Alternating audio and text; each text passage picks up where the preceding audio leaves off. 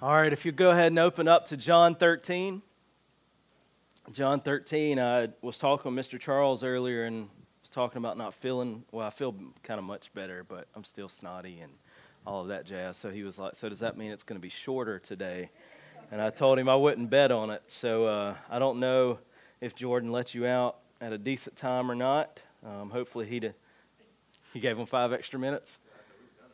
You were done in 5 minutes. Well, hopefully he did not spoil you too much, considering the way the previous 2 weeks have gone. So I'm sure he killed it. I think Allison had a chance to listen to it, but I did not, unfortunately. This has been a whirlwind of a week, and I did not feel well. So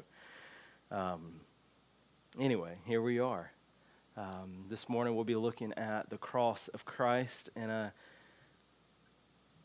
for over 2,000 years, the cross has been such a topic of major debate, vast skepticism, but also it's been gloriously hopeful. And it's, I don't know if there's anything else that covers quite the gamut like the cross of Jesus does. It can be such a hopeful thing for some and such a pivotal moment of anger for others. And last week, as Jordan walked you through Judas' betrayal of Jesus, what you saw there was really the setting in motion of the centralmost moment in human history, and that is the crucifixion of Jesus. Some might argue that, but there is nothing more polarizing than that. No event has caused more tension or debate or, again, hope than the cross of Jesus. And so today we're going to look at the cross. We're not going to look at the actual moments of the crucifixion, but we are going to look at some of the effects of the cross of Jesus as he begins to teach his disciples. Because in the cross, what we find is that the cross is our only hope. The cross is our most pivotal place of refuge. It is our only means of saving grace. And in the cross of Jesus, we see that the cross of Jesus brings glory to God and leaves us, and when I say us, I mean those who have surrendered their lives to Christ, forever changed. You don't trust Jesus and walk away the same. You don't encounter Jesus and leave unchanged. And so what we will see today is that the cross brings glory, that the cross transforms us, and that the cross is Jesus alone. It's not ours, it's his. And so if you will, let's stand, and I want to read verses 31 through 38. We'll close out chapter 13 today. And I'm going to attempt to make it through this. But that does not, again, promise that we will be out of here in a reasonable amount of time. Time will simply tell. Starting in verse 31 of John chapter 13. When he had gone out, Jesus said, "Now is the Son of Man glorified, and God is glorified in him. If God is glorified in him, God will also glorify him in himself, and glorify him at once. Little children, yet a little while I am with you. You will seek me, and just as I said to the Jews, so now I also say to you, where I'm going, you cannot come. A new commandment I give to you, that you love one another, just as I have loved you. You also are to love one another. By this, all people will know that you are my disciples, if you have love for one another." And Simon Peter said to him, "Lord, where are you going?" Jesus answered him, "Where I am going, you cannot follow me now, but you will follow afterward." And Peter said to him, "Lord, why can I not follow you now? I will lay down my life for you." And Jesus answered, "Will you lay down your life for me? Truly, truly, I say to you, the rooster will not crow till you have denied me 3 times. Let's pray. Father, as we close out this chapter in the Gospel of John, I pray that you will just magnify the message of your word in our hearts. That as we gather around your word, that we do give thanks for your word, but that we also just have all of the things that might hold us back from certain truths just be set aside. So that we just hear the purity of the message of your word. And God, that you would speak through me by the power of your Holy Spirit. So that it's not my message, God, but it's your message. And that it will sink deep into the very fabric of who we are.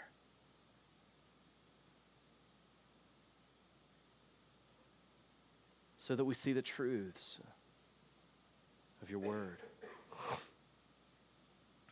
That we may come face to face with sin in our life that needs to be repented of. That we may see the need to cry out to you for salvation.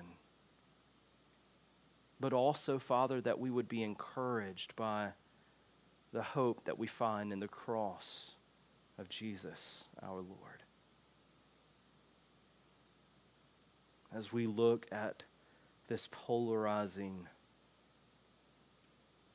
moment that we are approaching, may we see the beauty and the power and the majesty of the cross of Jesus Christ.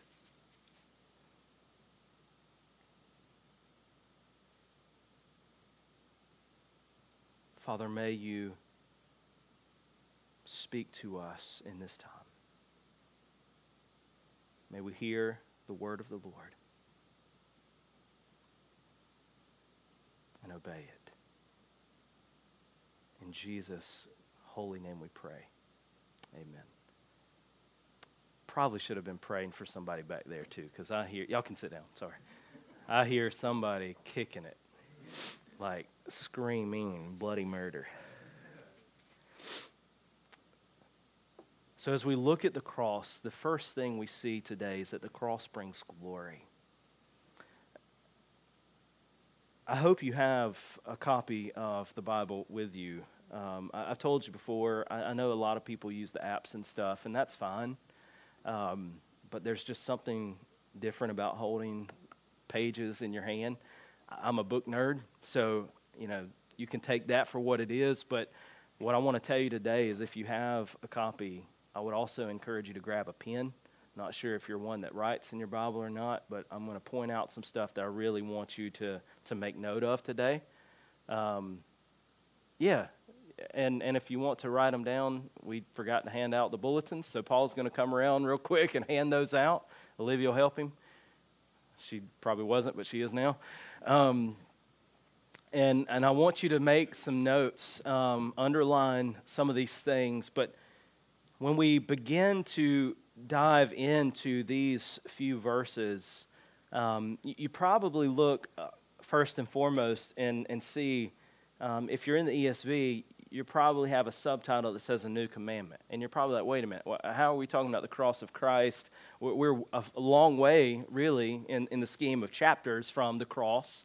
But you'll see how this unfolds. In verse 31, we find this, that when he had gone out, so it's referring to Judas, right? Judas has already done what he was going to do. He's left. He was encouraged by Jesus to go quickly. And Jesus says to his disciples, now, following Judas' moment of betrayal, right? Following this moment where Jesus has acknowledged that Judas is going to betray him, Jesus then speaks to his disciples about what's coming next. Now, the disciples don't know exactly what's taking place right here. Jesus does. And Jesus is about to explain to them what's coming, namely his death.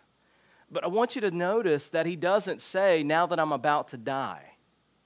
He says, now is the Son of Man glorified. The question is, why is he doing that? Why doesn't he say, I'm about to die? It would seem to be a little clearer if he would have said, I'm about to die. Instead, he says, now I'm about to be glorified. The point is he's actually doing something pretty gracious for them. See, like us, they are no different. They probably don't see things in one big picture. They see glimpses, right? They see pictures. But Jesus sees the entire story. So he begins to give them a glimpse of the entire picture. Now is the Son of Man glorified. The word glory, or parts of the word, uses of the word glory, is actually found over 23 times in the Gospel of John. 5 of those are in these 2 verses. And I don't think that's an accident. 5 times we see a form of the word glory used, and that's one of the things I want you to underline. So let's read verses 31 and 32. When he had gone out, Jesus said, now is the Son of Man glorified, and God is glorified in him. If God is glorified in him, God will also glorify him in himself and glorify him at once. Now, if you notice, there's really 2 forms of the word glory being used here. And so what I want to do is kind of show us how this takes place. First, Jesus is giving glory to the Father in his perfect and willing obedience to the Father's plan. But first, acknowledging in the verses earlier that what Judas is doing is playing exactly into the plans of God. And he tells Judas, what you're going to do quickly. So he's submitting to the Father's plan that he is about to go to Calvary. But also he receives glory as he is preparing to submit himself to the Father's wrath and just punishment. So again, now is the Son of Man glorified, and God is glorified in him. So you see glory going to both sides. If God is glorified in him, God will also in return glorify him in himself and glorify him at once. And what we see here again are really 2 aspects of glory. The first is what Wayne Grudem calls this excellent reputation or honor. So it was this acknowledgement of the supreme worth and value and character of who God is. It's what we see often in the Old Testament. A lot of the Old Testament, they would have acknowledged the glory of God, the holiness of God, the set-apartness of God, that he was unlike any other. But the second half of this is really more of the visible manifestation of God. Again, if you think back to the Old Testament, there were many times where God showed his glory in various signs. To Moses in the burning bush is simply one example of that. That he put a display of his glory so the people could see it. But now, in Jesus, we see something altogether different. We see both of those aspects come together at once. Both the supreme worth and reputation and honor and glory of God and the visible representation, manifestation of God's glory in the person and work of Jesus, God in the flesh, come together to show that the supreme worth and character of God and the visible manifestation of his glory have come together in Jesus. So what does that mean? That means then that the perfect union of both God the Father and God the Son as one, as part of the Trinitarian God, in their union, the cross then will become the ultimate display of God's glory to the people. And all of creation has been leading to this point. God's entire plan has been leading to this moment. It's no accident that Judas betrayed Jesus. He didn't just decide, oh, I think I'm going to betray Jesus today. If you remember in Isaiah, it says it was the will of the Lord to crush him. This was God's plan all along, to bring glory to himself through the sacrifice of his Son. It's all about God's glory, not ours. So often we try to make the cross about us. And we say that the cross is what gives us the power to have victory, or the cross gives us the power to do X, or the cross gives us the ability to claim something. No, the cross is all about the glory of God in accomplishing his purpose. And in so we see that Jesus glorifies the Father by submitting himself as a willing substitute for his people. And then in return, God then glorifies the Son in raising him from death to life and defeating sin and death forever. The cross brings glory. And it doesn't take long to figure that out. Now is the Son of Man glorified, and God is glorified in him. He's talking about the cross. He's preparing them for the cross. But not only that, we see that the cross transforms us. That is, it transforms those who surrender to him.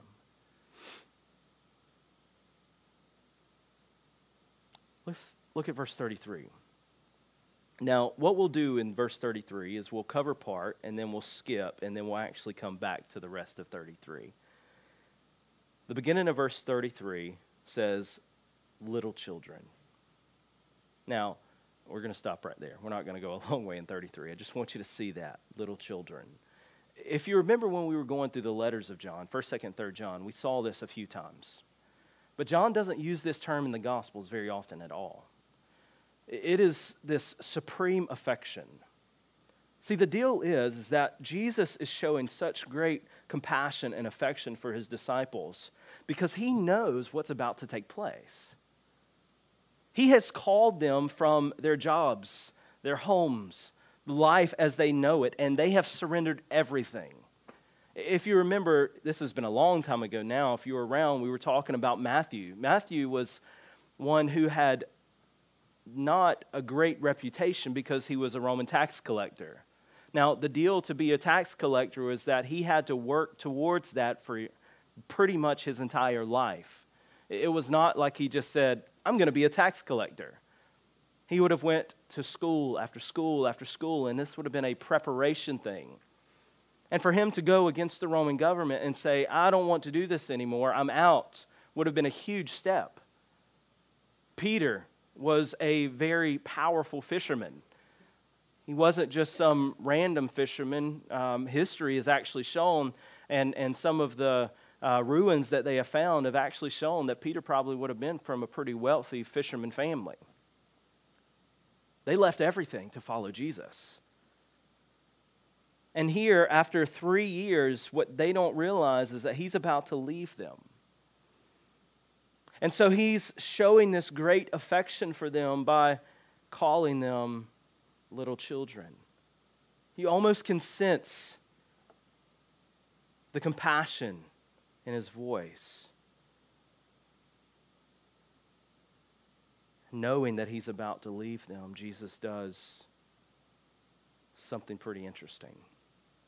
He goes on what we know is actually the longest stretch of Jesus' teaching in the Gospels, leading towards the cross. Verse 31 here, all the way up to chapter 17, is Jesus teaching his disciples, preparing them for what is coming. And he starts with a new commandment.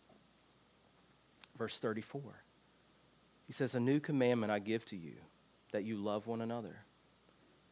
Now, the interesting thing, again, is life as they know it is about to radically change. They don't quite get that. They hear what Jesus is saying, but, I don't think all the dots are being connected quite yet. Because what's about to transpire is something beyond belief, really.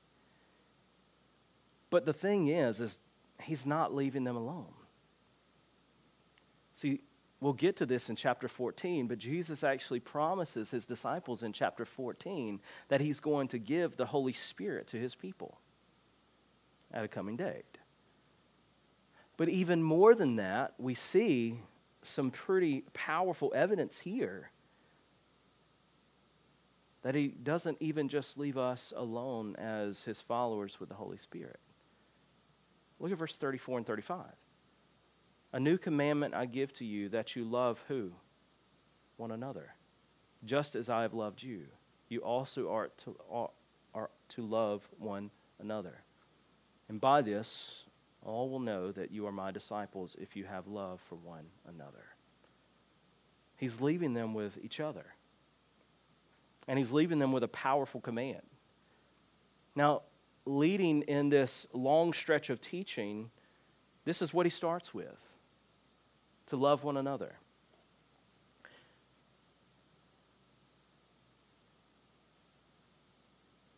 He could have done anything, right? He could have said, I'm going to give you this, and you're going to do this, and you're going to do this, and I want you to do it this way, and I want you to lead in this way, but he doesn't do any of that. He simply says, I want you to love one another, meaning that they have one another. And further proof of this for us, because we have the entirety of Scripture, is that we know in just really a few days, we're going to find what happens in Acts chapter 2, that they are still together, that they have been empowered by the Holy Spirit, and that the church will grow rapidly, loving one another. And this command to love one another is not necessarily new, right? I mean, we've talked about this before. We've even seen all throughout the Old Testament the command to love. But there's something vastly different here. So why does Jesus call it a new commandment when it's a commandment that's been reiterated over time? Because what Jesus is doing, and he's adding a powerful dimension here. He's adding a dimension that isn't fully realized in the Old Testament. It's spoken of, and it's hinted at, and it's prophesied about, but it's not realized. Because what does he say? Look at verse 34 again. A new commandment I give to you, that you love one another. But that's an old commandment, right? But he doesn't stop. He says, just as I have loved you. That completely changes the game. We are not simply to love, we are to love how we are loved by Jesus. That changes everything. We've said 100 times that our definition of love just pales in comparison to Jesus' definition of love. His example of love is so much greater than ours. And so the question for us kind of becomes, how has he loved us? And I would hope we would answer greatly. He doesn't look at us as cleansed people in the beginning. He sees us as we are, filthy, rotten sinners, haters of God, enemies of God, rejectors of everything that he stands for. He sees us in our darkest moments, in the moments where we despise him, where we despise other people, where we do grotesque things. And according to Romans 5, he demonstrates his love for us in that while we were in those states, he dies for us. See, Christ loves us despite us. Despite our filth, despite our sin, despite our shame, despite anything, he loves us. And if he loves us that way, then we can only deduce that Jesus' love for us is simply the pattern that we are commanded to follow. Which means we are to love in a way that goes beyond what we're loving. It's not simply, are we loving people, but are we loving the way that we have been loved by Jesus. That changes the game. That means I love the people that don't think like me.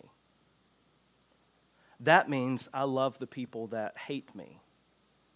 That means I love the people who want to kill me. That means I love the people who don't look like me, think like me, act like me, dress like me, smell like me, live like me. I love the people the way that Christ would love people.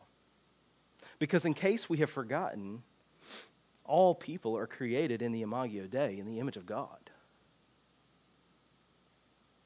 And every one of those people, us people, are nothing but sinners who have fallen short of the glory of God. And because of that, we all are deserving of the just punishment of God, which is death and separation from God in eternity. But as Ephesians 2:4 says, but God, being rich in mercy, because of the great love with which he has loved us, has caused us to be born again to a living hope. And that hope, then, is the love of Christ put on display on Calvary. That he would love us despite who we are. And here he's saying, now I'm commanding you to love others the way that I have loved you. To love the unlovable.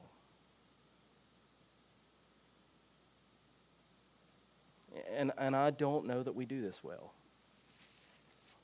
We may say we do it, but what do the actions of our life display?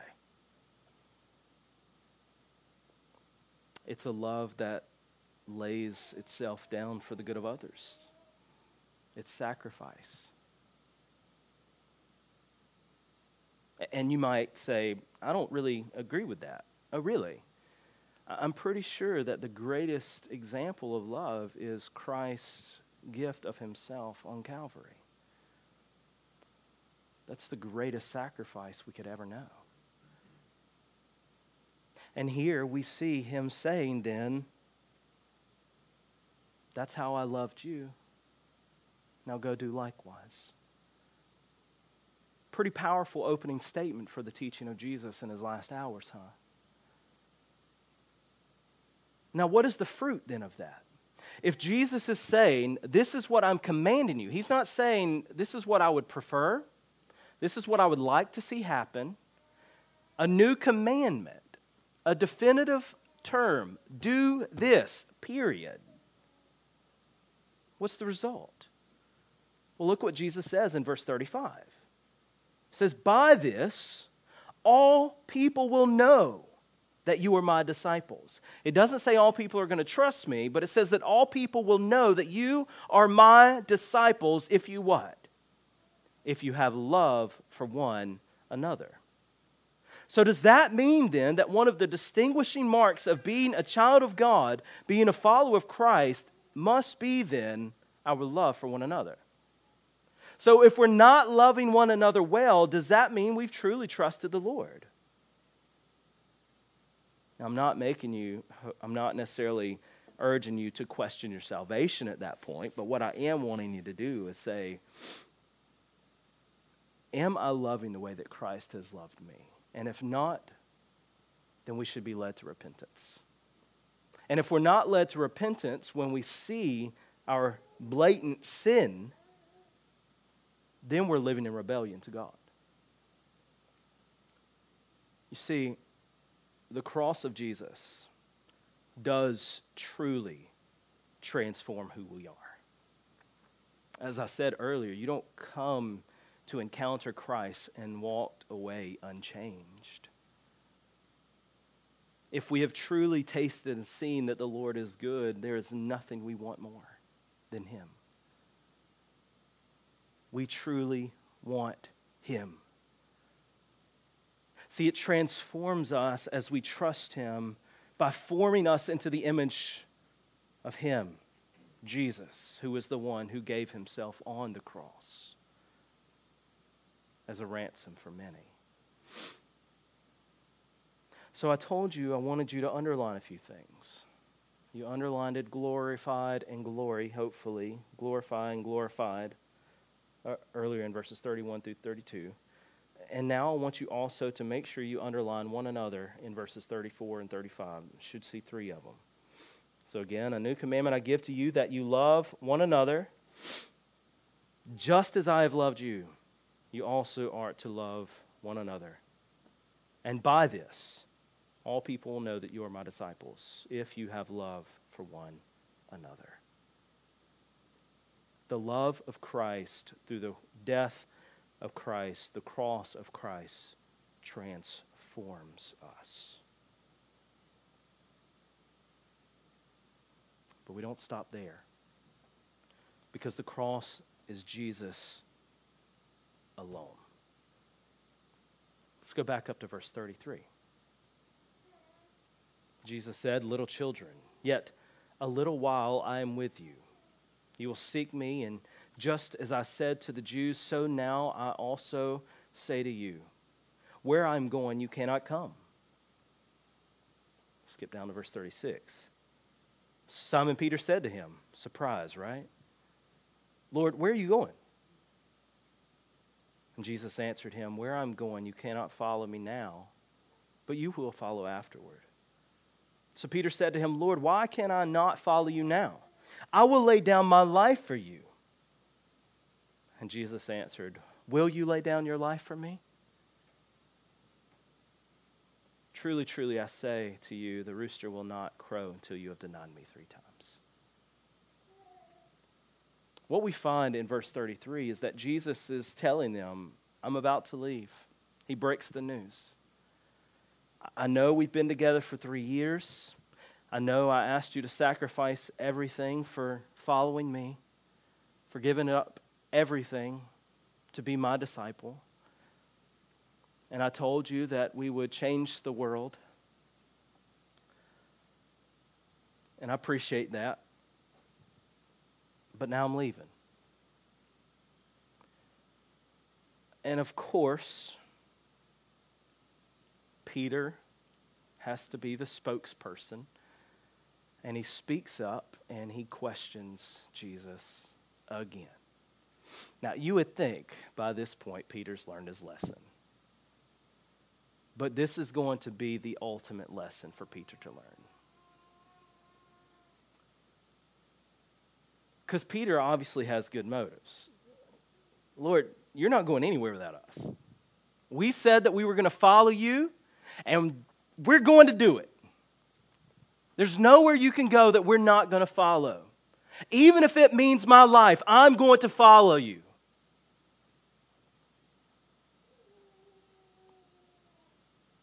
I'd probably say that most of us have had those moments in life. Completely in love with the Lord, saying that there's nothing that can stop us. God, I will follow you to the ends of the earth if that's where you want me to go. But then something happens, right? Something seems to get in the way sometimes. That something is us. I'm sorry I keep wiping my nose. I'd rather y'all watch me wipe my nose than y'all watch snot run down my face.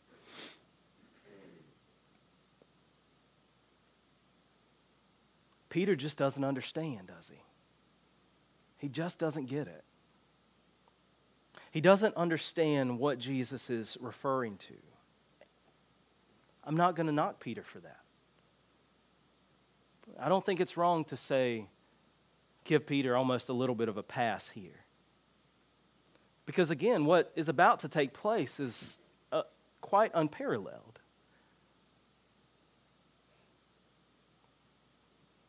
But he does it.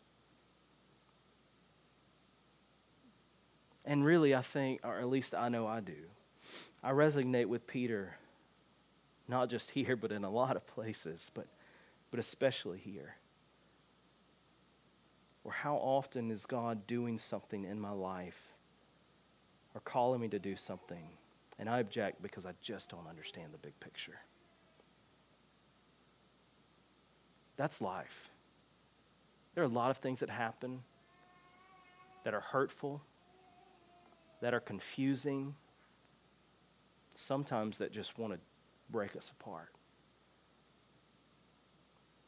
But then that's where faith comes in, right? To be able to trust God when we don't know. Simply because he's good enough. Simply because he's who he says he is. I told you a couple weeks ago, one of the hardest things I've ever had to do in my life was when we lost our twins. What I didn't tell you, I've told you in the past, but in case you don't know the story, is that exactly a year later, we had another miscarriage. And it was just as devastating. And I'm not saying that I'm the only one that goes through those things, that we're the only one that goes through those things, but what I want you to see is that those types of things happen. And instead of stepping back and cursing God, maybe we should lean into the Lord in faith and say, I don't understand it, but I trust that you're working all things together for good, because he does make that promise in Romans 8. And it may be the most heartbreaking, devastating, gut-wrenching things that you will ever go through. But that doesn't change the fact that he is good. It doesn't change the fact that his mercy endures forever. It doesn't change the fact that he's God. And as Peter responds really in a little bit of ignorance, what we know that Peter doesn't know, because we know the whole story, is what Jesus is referring to. Jesus is referring to the crucifixion. Jesus knows what's coming. And because he's referring to the crucifixion, Peter nor any of the other disciples can follow him to the cross. At least not yet. See, again, this was the moment. The cross of Christ was the moment set forth in eternity past, that through Jesus, God would reconcile his people to himself. And I want you to just think about that for a minute.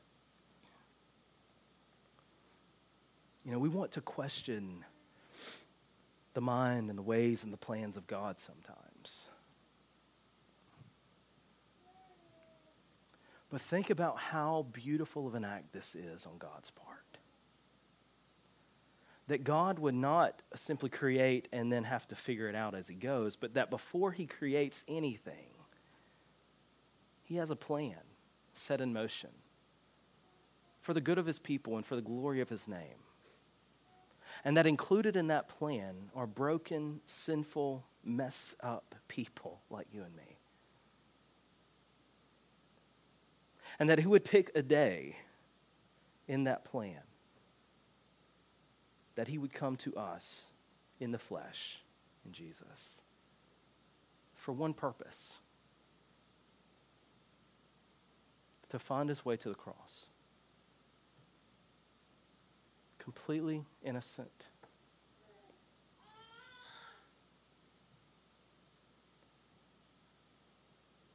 To simply crush him so that he wouldn't have to crush us. Now, the danger in our lives is to not see how terrible our sin truly is. To not see the depth of our sin. To not put value into the weight of our words that should be there, or the value of our actions.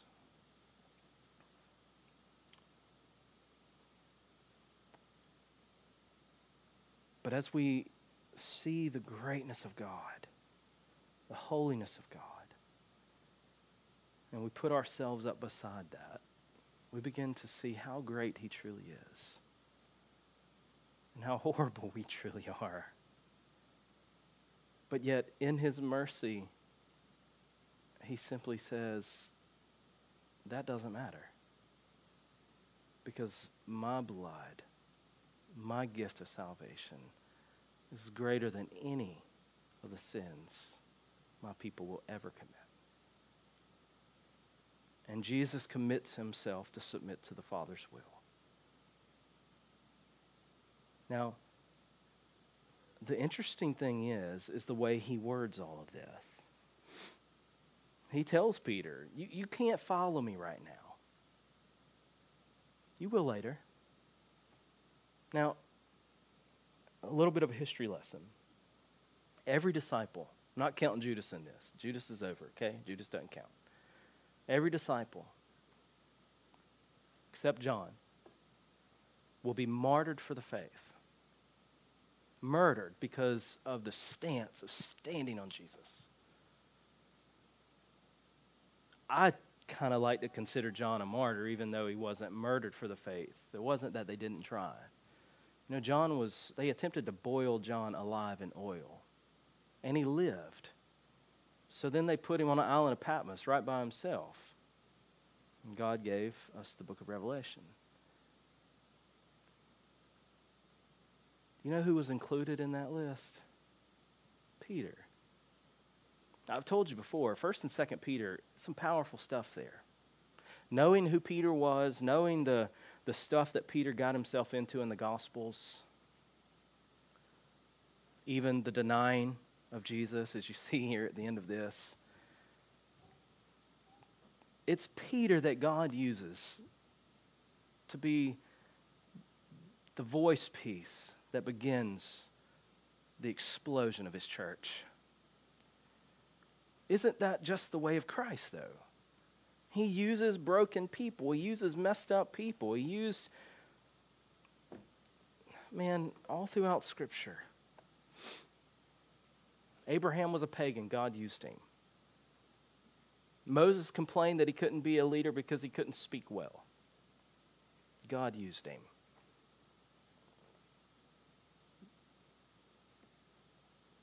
David had his issues. God used him.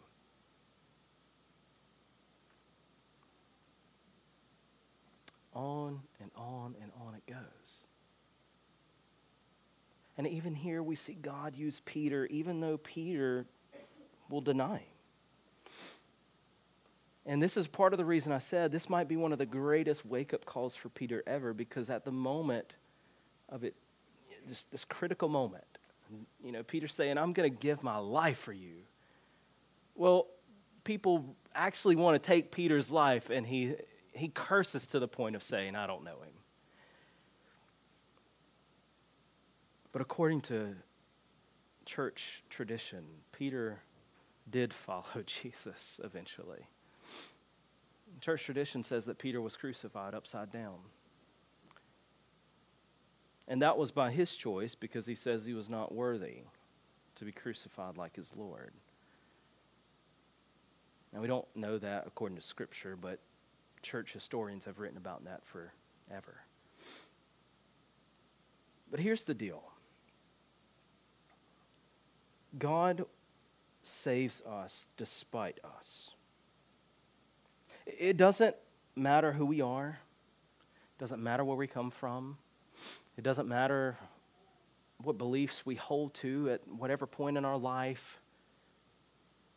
Our past doesn't matter if we surrender our lives to Jesus. Because the love of Jesus is greater than anything you and I could ever do.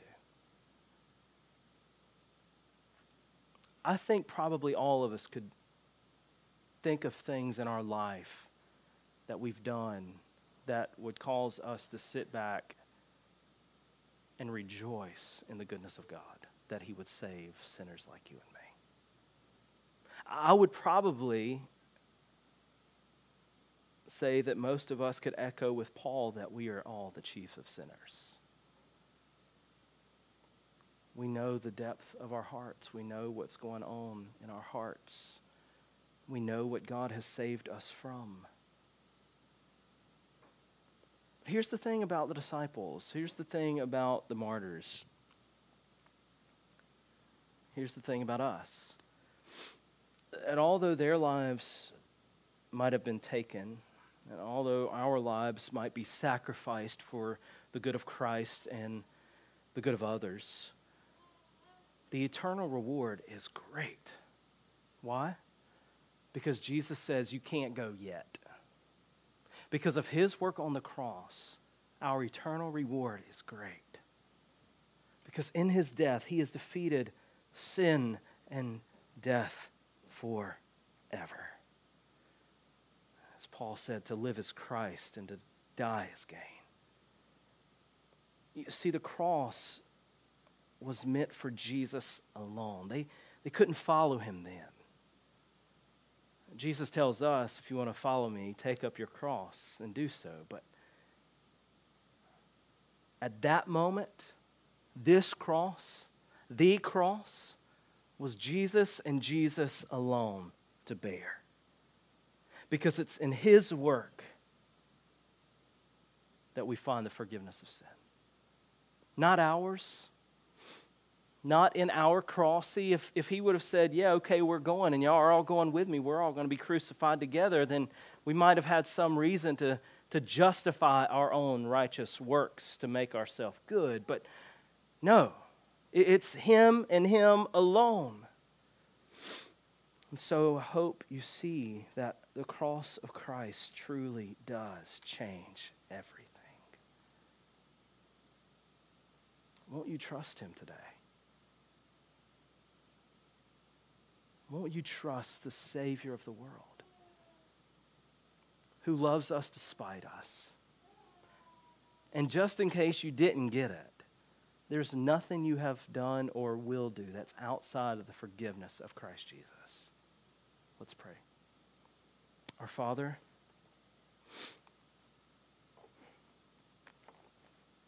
what love you have shown to us that you would call us your sons and daughters. That you would redeem us by the blood of your Son. May we today leave in utter thanksgiving and gratitude for the cross of Christ. And let us never be ashamed to carry it as our banner. So may we, as you have commanded, love one another as you have loved us. And repent for where we fail, so that we can trust in the true grace and mercy of our King, Jesus.